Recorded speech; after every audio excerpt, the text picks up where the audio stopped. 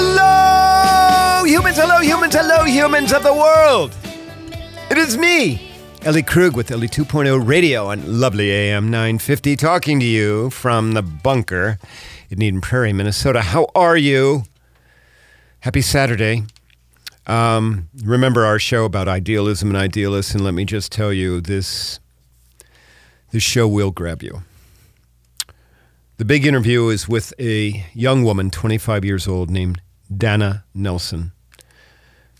She is an incredibly brave human who is advocating for Minnesota to adopt a medical aid in dying law that would permit persons with terminal illnesses the power to choose how they take their last breaths.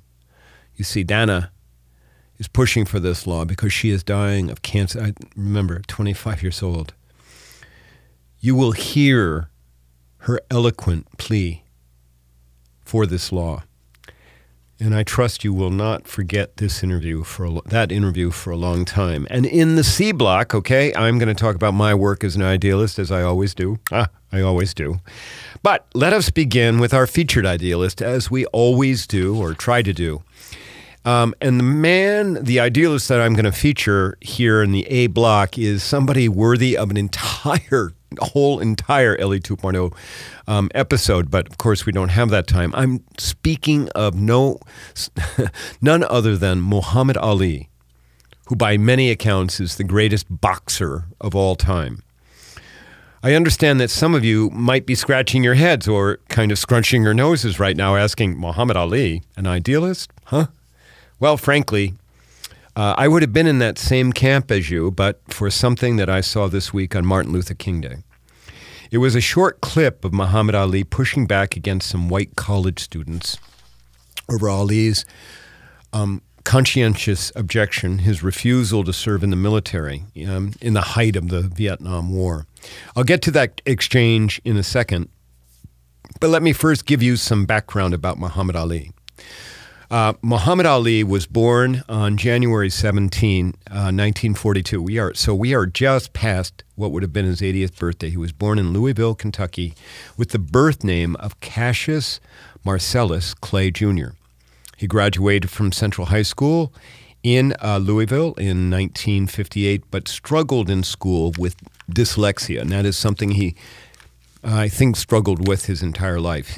His first encounter with boxing occurred in 1954 at the age of 12, where he began doing Golden Gloves boxing competitions in Kentucky. Eventually, he would win 6 Kentucky Golden Gloves titles, 2 national Golden Gloves titles, and then the light heavyweight gold medal during the 1960 Summer Olympics in Rome.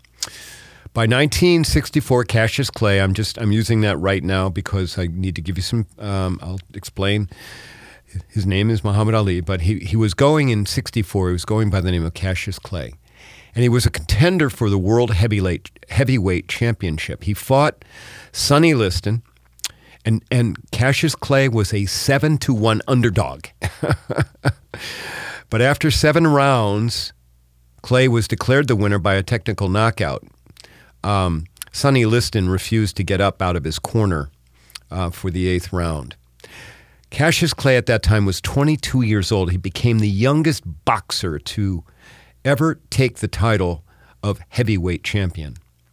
It wasn't long after the Liston fight that Cassius Clay converted from Baptist to Islam and adopted the name Muhammad Ali.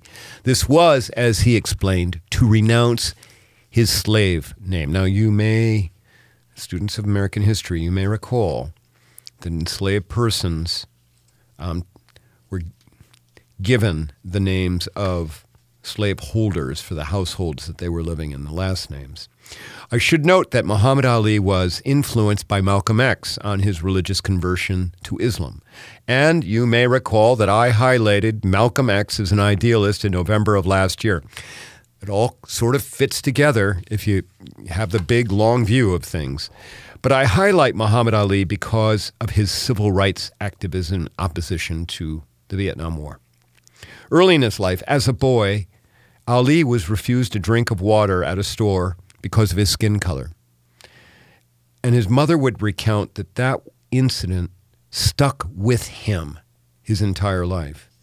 Additionally, Emmett Till, you may recall Emmett Till, the 14-year-old boy who was murdered in 1955 when he was visiting from Chicago to visit his grandmother in, I believe it was Mississippi, okay? Emmett Till was murdered because he allegedly was disrespectful to a woman in a store. Emmett Till's murder was something that affected Muhammad Ali. His daughter Hannah would later write that Ali told her nothing, quote, nothing would ever shake him up more than Emmett Till's death, unquote. By 1966, Ali was 24 years old, and the Vietnam War was raging. I know that because in 1966, I was 10 years old, and I watched that war every day, every night on TV, and I read about it in the papers twice a day, the morning and the afternoon papers. The draft was operating in full force in 1966, and understanding that he would be drafted, Ali declared his status as a conscientious objector, saying that war was against the teachings of the Quran. In April 1967, duly as Ali appeared in Houston at an Armed Forces Induction Center. Ali refused to step forward when his name was called, and then Ali was arrested.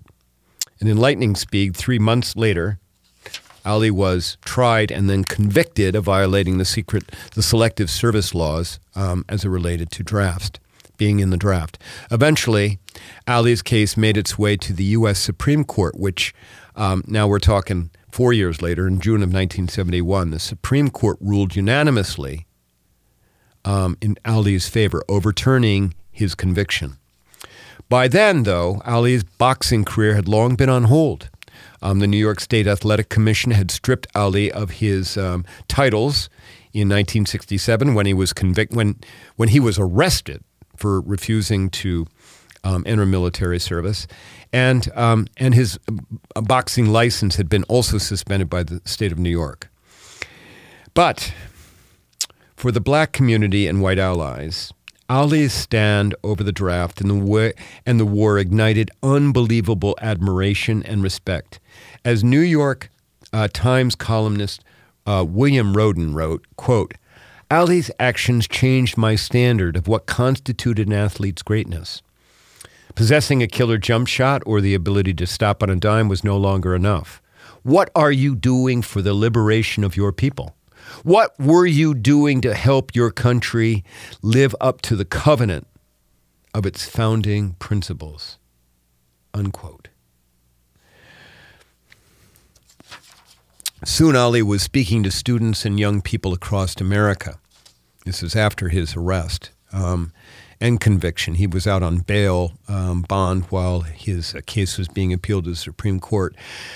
As I was researching this piece, I saw a Dick Cavett episode from 1970 where Ali shared that the mayor of Pittsburgh had reached out to Muhammad Ali and asked him to go to Pittsburgh to talk to gang members because they were having tremendous violence in Pittsburgh. Ali related on the Cavett show that he went to Pittsburgh, it's no problem. He had a secret meeting with the rival gang leaders, and Ali got them to shake hands and promise to end the violence.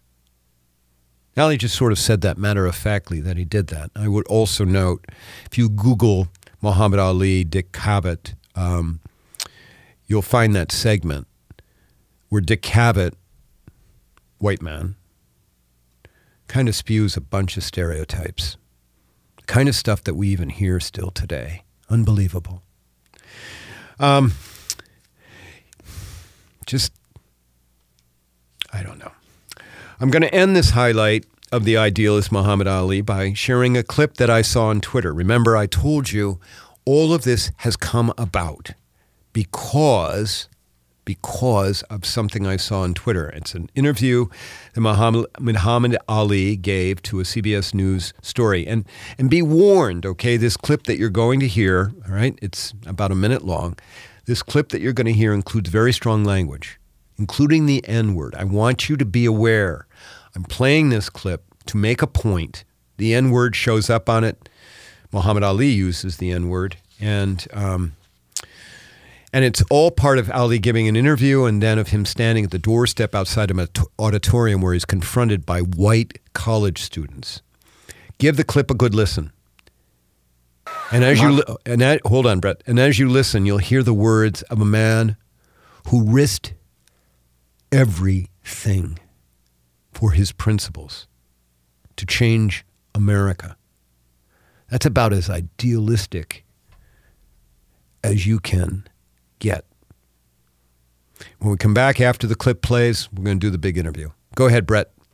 Tear off. My conscience won't let me go shoot my brother or some darker people or some poor, hungry people in the mud for big, powerful America and shoot them for what? They never called me nigger.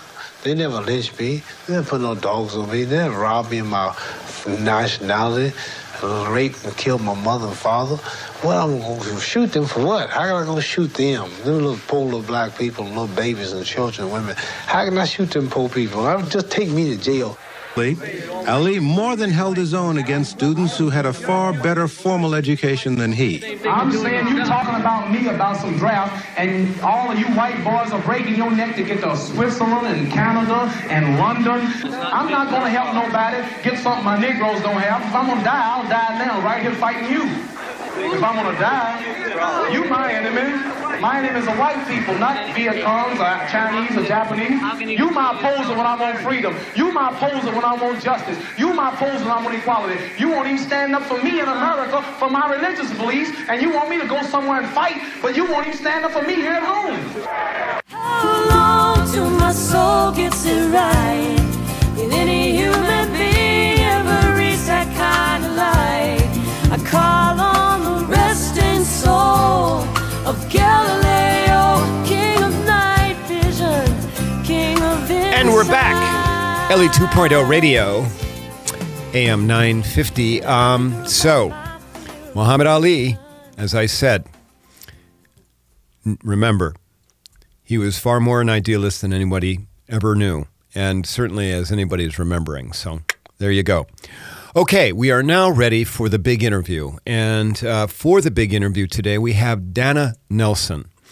Danna is on the show to talk about her advocacy for the medical aid in dying legislation pending in the Minnesota Senate and House. Danna is battling cancer right now. And Danna, welcome to Ellie 2.0, and thank you so very much for being on my show. Thank you, Ellie, for having me. Now, Danna, you got on my radar a couple of ways. One is somebody from Minnesota Compassion and Choices reached out to me about having you on the show, asking if I might want to have you on because you have become, perhaps not an intentional, but you have certainly become an idealist as you've been working to get this legislation in place. But I also know about you because you wrote a wonderful piece in Minnesota Women's Press that came out in January. So it's the issue of Minnesota Women's Press that came out this month. You and I have in common. I've written, and I am a regular columnist for Minnesota Women's Press. Danna, can you give us a little bit of your story, please? And I know that you shared a great deal, and certainly I don't want to be repetitious on stuff that maybe you're getting tired of talking about, but share what you're comfortable with so our listeners kind of can get a sense of where you are at in the world right now. Sure. I'll do my best to do that. And there have been a lot of changes just within the last month or so, since the beginning of the year, actually, with my health. So I feel like it's a good time to give an update. But I'll start by saying that in April of 2018, I was diagnosed with rhabdomyosarcoma, which is a soft tissue and muscular cancer. So it can appear anywhere in the body, and mine happened to be in my maxilla, or my sinus in my face. So I went through a year of intense chemotherapy, radiation, a couple surgeries, lots of stuff, all that never really resulted in my disease completely being gone, but my disease being stable at some point. So I was able to, ever since 2018, I've had periods of being completely in treatment. I've had periods of being able to live a fairly normal life and go through minimal treatment while maintaining a 40-hour-a-week job, which I have found to be an absolute privilege. And I have also had moments of where I've been really terrified, like this last month. I, a year ago, moved home from Helsinki, Finland, where I was receiving the first couple of years of treatment and where I had lived prior to my diagnosis just because I wanted to. I was going to school there and I loved it, and it was just kind of my dream to be in Helsinki. So that's where I was.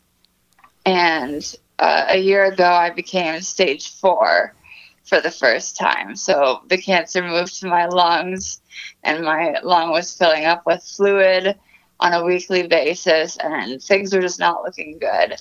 So I decided to move home from Finland. And since then, it's been a roller coaster, honestly, Ellie. It's been really up and down. And the last couple months, we've had things under control really well with the maintenance chemo. And recently that stopped working. So I've been trying some new things, and in the transition, it's been really, really challenging to.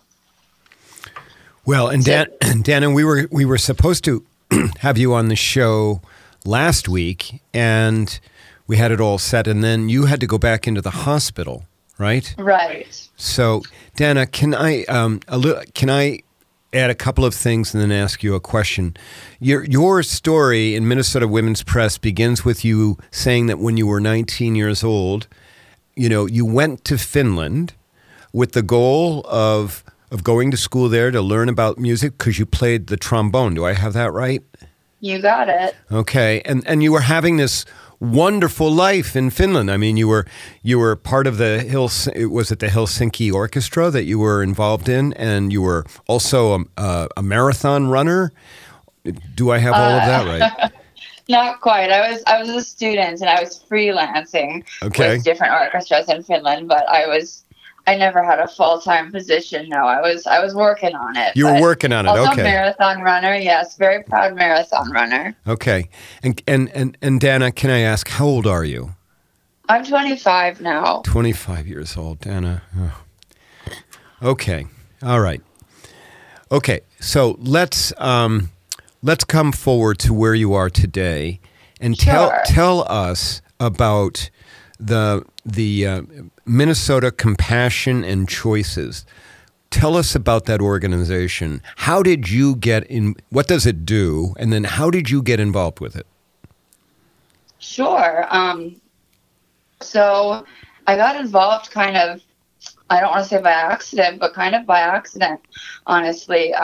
When I moved home, one of a high school classmate that I went to school with in an arts boarding school in Michigan, he had been working with Compassion and Choices out in D.C., and we'd stayed in touch through social media.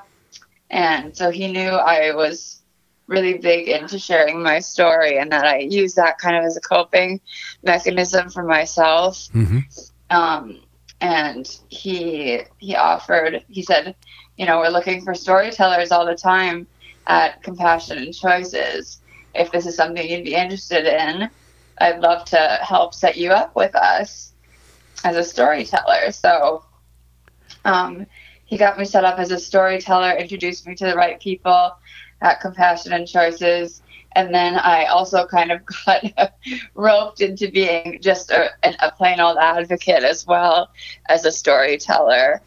And that's something that I didn't necessarily know I was getting into, but I got into it and fell in love with the people I was working with and all that we were doing. And even though it was more work on my plate, it's all definitely been worth it and like so rewarding. Okay. Now, Danna, we're going to have to take a break, okay? But when we come back, I want to talk more about compassion and choices, more about the legislation pending or will hopefully be reintroduced into the Minnesota Senate and House. And I want to talk more about you and about power, trying to regain power over your life, okay? Excellent. Thanks, Ellie, so much. Okay, everyone, we're listening. We're speaking with an incredibly brave human, Danna Nelson. When we come back from our break, we'll speak more with her, and we'll learn more about the need to give people who are dying the power, the choice to go out the way they want. Listening to me, Ellie Krug, Ellie 2.0 Radio.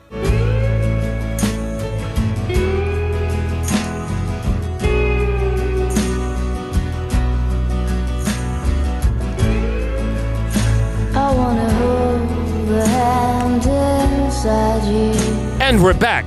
Ellie 2.0 Radio on lovely AM 950. Before we took our break, we were talking with Danna Nelson, who is battling cancer right now, 25 years old, a brave human. And Danna has gotten involved with Minnesota Compassion and Choices. Danna, I'm assuming Compassion and Choices has chapters across the country. So you've been dealing with the Minnesota chapter. Do I have that right? Yes, yeah, we've got it. We all kind of work together, but then we have our projects going on in each state and jurisdiction. Okay, and what is Minnesota Compassion and Choices attempting to do here in Minnesota?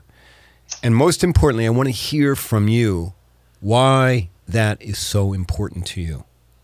Sure. Well, for now, I think our main goal is just to get more people involved with Compassion and Choices and get more people on board with the idea of voting to pass the Medical Aid in Dying Act when it becomes available on the ballot, and just getting more people to reach out to their legislators and say, hey, this is important to me, and this is important to the community of terminally ill people in Minnesota, so we need to prioritize this. So that's kind of what the goal is right now, is to start to prioritize it, because it's not that it's not on people's radars, but it's that it's low on the list of priorities. So, well, okay, and I'm interrupting you, but so is the goal to have it as a ballot measure that the state of Minnesota, that the residents of Minnesota could vote on, versus the House or Senate just passing a bill and Governor Walz signing it? No, I'm sorry. It's totally up to the legislators. So I don't think it's anything that we could vote on. I'm really clumsy at talking about this stuff still. No, don't worry. That's okay. Don't worry about that. I just wanted to understand the process. But they did introduce the bill in both the House and Senate, for the 21 legislature. And are you aware how far it got? Did it die in subcommittee? Did it get anywhere? I'm not really sure. All I know is there's more work that needs to be done, and we're talking about going to like the caucuses coming up at the beginning of next month, and continuing to reintroduce the bill. Okay. And in short, I mean, what the legislation is about allowing for physicians to prescribe medication to people who are terminally ill, and those people can take the medicine at the time and choosing that they decide, that the person who is sick, who is ill, who is dying, can make the decision about how they want to go out. Do I have that right? Yes, about when and if they want to take the medication. The prescription itself is not saying it's not an agreement to take the prescription. Ultimately, it's when and if. Okay. Now, Danna, let's talk about power, because you write both in Minnesota Women's Press and then you write on the Minnesota Compassion and Care website about the loss of power. And can you talk to us about that, please? Sure. I felt like ever since, maybe not day one, I felt really empowered, actually, the first couple months of my illness. I felt empowered as I shaved my head for the first time. I felt empowered as I went to chemo and had tough moments with my health all throughout the beginning of treatment, just because I felt like I have a lot of fight in me. And I quickly learned that it's not about having fight. Each individual, it's going to happen how it happens for each terminally ill person. So that made me feel really robbed of any kind of power that I had. It made me feel like the cancer took away it took away everything from me. It took away my ability to run. My body was now too weak to run, something that I loved to do before I got sick. It took away, ultimately, it brought me home to the United States, which was not where I planned to live out my last days. And I don't have any qualms about that now, but it really took away every last thing that I had worked for. And medical aid in dying is important to me, and I want to see it happen. I want to see the act pass in Minnesota in my lifetime, because that would give me so much of the power back to say that, hey, if the suffering becomes too much for me, I let you take everything else from me, cancer, but not this. Okay, Danna. Now, we know that there are a number of states that do have, physician-assisted end-of-life procedures. And I want to just quickly say not physician-assisted. Okay. Thank you. Yes, I just want to correct you on that it's, or not correct, but many people are confused that it's not physician-assisted. It is, the prescription is prescribed by a physician, but then in the United States, you must be able to consume, or what's the word I'm looking for, to administer the medication yourself. Okay. Thank you for that. Thank you for that clarification. So there's medical aid, in one form or another in other states, like in Oregon, right? And in Colorado. Yes. And maybe, is it in California as well? I'm not remembering fully. Yeah. Okay. So in theory, you could move to one of those states, right? I could. But then that's not your home, right? Exactly. I feel like, why should I have to do that? I've already uprooted and left from Finland, which I felt was my home. I lived there for 5 years, and I already, when I felt like my options were becoming limited, I already moved back to Minnesota, and which was fine because I have a home here. I have family. I'm privileged to have a place to be and to feel comfortable. But when I'm dying, the last thing I want to worry about is moving across the country and finding a new place to try and settle in. And not only me, but my family, how traumatic that would be for them. Right. Right. And what, give me an idea of why do you think this is so incredibly difficult here in Minnesota? I think, honestly, like I said, it's what we talk about a lot in Compassion and Choices. And I'm still fairly new to the organization.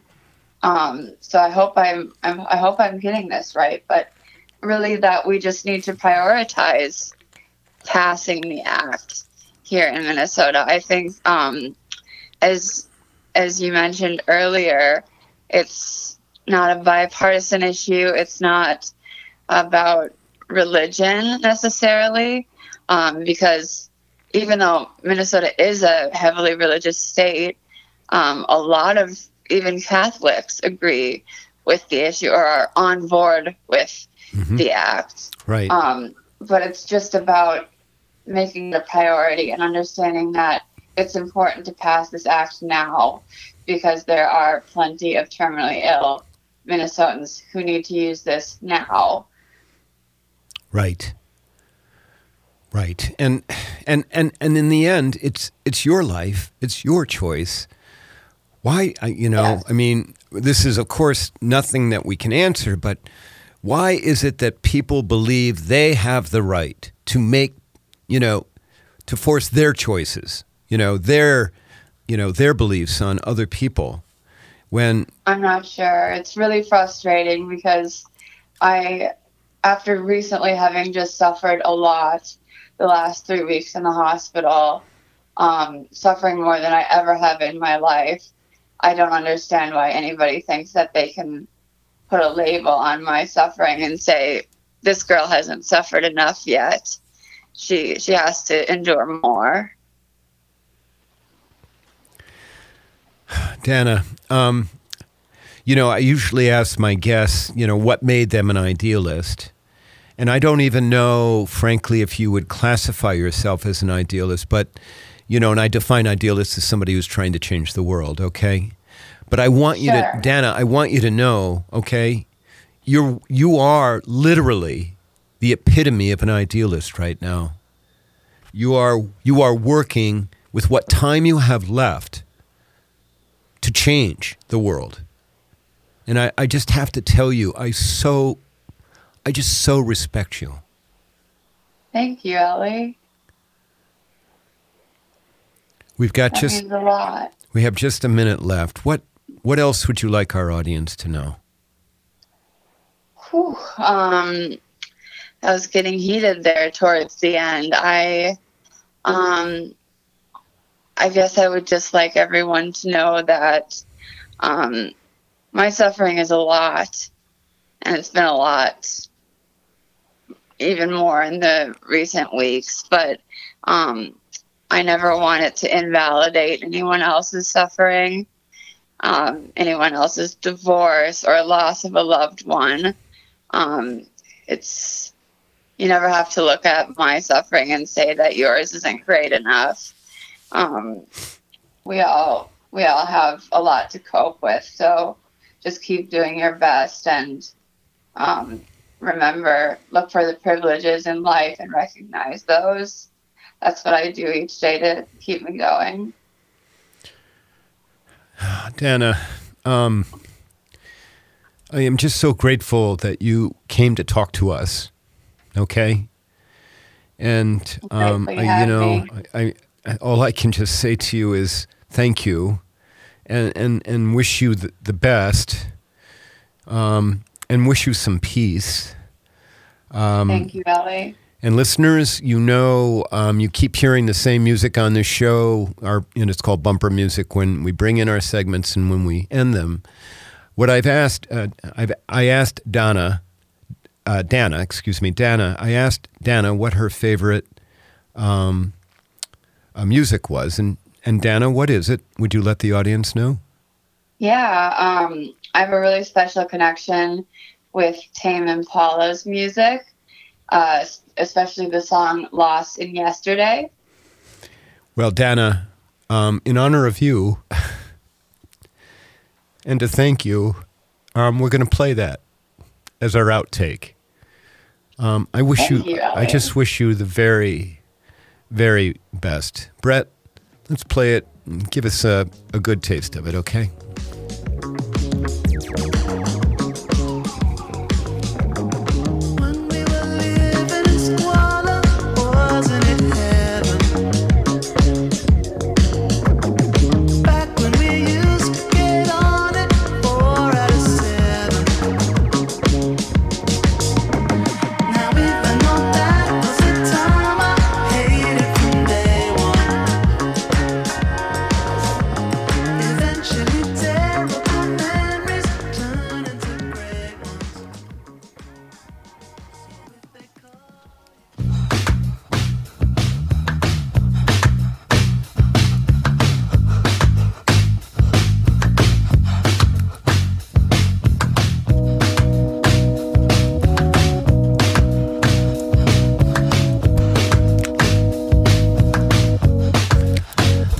And we're back on AM 950 Ellie 2.0 radio.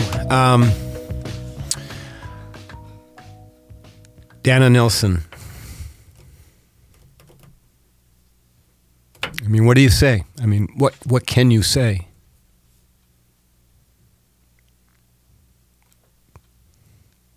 You heard verbal courage. You just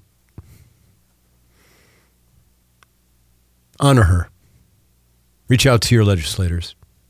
Tell them we need to pass the medical and dying act. We need it to honor her and other terminally ill people now, and we know that many, many more are to come. So, please, support the bill. Reach out. Talk about it. Thanks. Okay, C-Block here. This is a tough show for me. I just need to tell you that, okay? It's just a tough show. And it is. She's only 25 years old. Okay. All right. So a couple of things. Let me give you an update. Remember, we had Kelsey Waits on the show a couple of weeks ago. Remember, Kelsey's was running for the school board in Hastings. And in the course of running for re-election, she got on the board for a term, and then she was trying to get re-elected for another term. Opponents in Hastings outed her 8-year-old transgender, non-binary young human, Kit. They outed the child on Facebook, let the whole city, the whole world know about this child that was in Kelsey's family. And that, of course, then resulted in Kelsey getting, they had to move because Kelsey was worried about the safety of her child and her family. And we had Kelsey on the show. I just want you to know, when Kelsey was on the show, she talked about, she was certainly an idealist, and she was talking about creating an organization to help parents of trans and non-binary kids, teach them how to advocate on behalf of their children. I just want you to know, Kelsey has gone ahead. I mean, she is a dynamo. I have also talked to her since the radio show. We had a nice visit. She's now launched, she and some colleagues, the Transparent Alliance. Write that down. Transparent, one word, Alliance. It's online. You can actually donate to them. They're trying to get their 501c3 stuff up and running, but they need some money to get, everything put together for their website and some other things. Transparent Alliance. Kelsey Waits. By the way, Kelsey Waits is a name to remember. You're going to hear this name. You're going to hear her name again and again here in Minnesota because she's going to do stuff. Just letting you know. Me, the idealist. Me, Ellie Krug. I'm living in Victoria, for those of you who have followed. I mean, I've been out in Victoria for a year after having been a decade downtown Minneapolis in condos. I made the decision, notwithstanding the pandemic, that I'm going to become involved in the community. So I have started volunteering for things. And guess what? I got appointed to the Carver County Mental Health Advisory Committee. So I'm going to be helping with mental health policies in Carver County in one way or another. I also have volunteered for Youth Prize. We've had the Youth Prize people on last year to talk about their organization, and I've gone on their board. So I'm going to be helping youth that way. I've reached out to the Eastern Carver County School District, and I had a wonderful, wonderful conversation with a woman named Robin Francis, who is their diversity, equity, and inclusion manager, director. The title is not accurate, but you have an idea of what Robin Francis does. Dynamic, wonderful woman. I reached out to her and I said, hey, I'm in Carver County. What can I do to help? And so hopefully I'm going to be doing some volunteering work with the Carver County schools. And so stay tuned on that. I'll let you know if I do that. Yeah, I know, right. And my best friend right now is listening to this podcast, Thap. Hey, Thap. And I know I'm going to get a phone call from him saying, why are you doing all this? You're supposed to be shutting down, slowing down, rather than ramping up. But then I will remind Thap, when he does call and bother me, I will remind him that I'm an idealist. And idealists, they don't rest. They don't. We just heard from Danna. She doesn't rest. By the way, Brett, I'm just saying this live. I want our out music, when we're done, I want it to be the Tame Impala again, okay? Just so you have that. Listeners, it's been hopefully a show that you have appreciated. As I said, a tough show for me to do, but listen, we got to do these things. Big thanks to my producer, Brett. Brett has been, you don't know about Brett Johnson other than me say, hi, Brett. Thank you, Brett. He is phenomenal. And listeners, you too are phenomenal. Talk about this show, please. I hear from more and more people that they're listening to it across the world. And I am trying to give you the best, trying to do my best to make this world better. Do me a favor, go out and do something in the next week on your own to do that as well. Thanks so very much.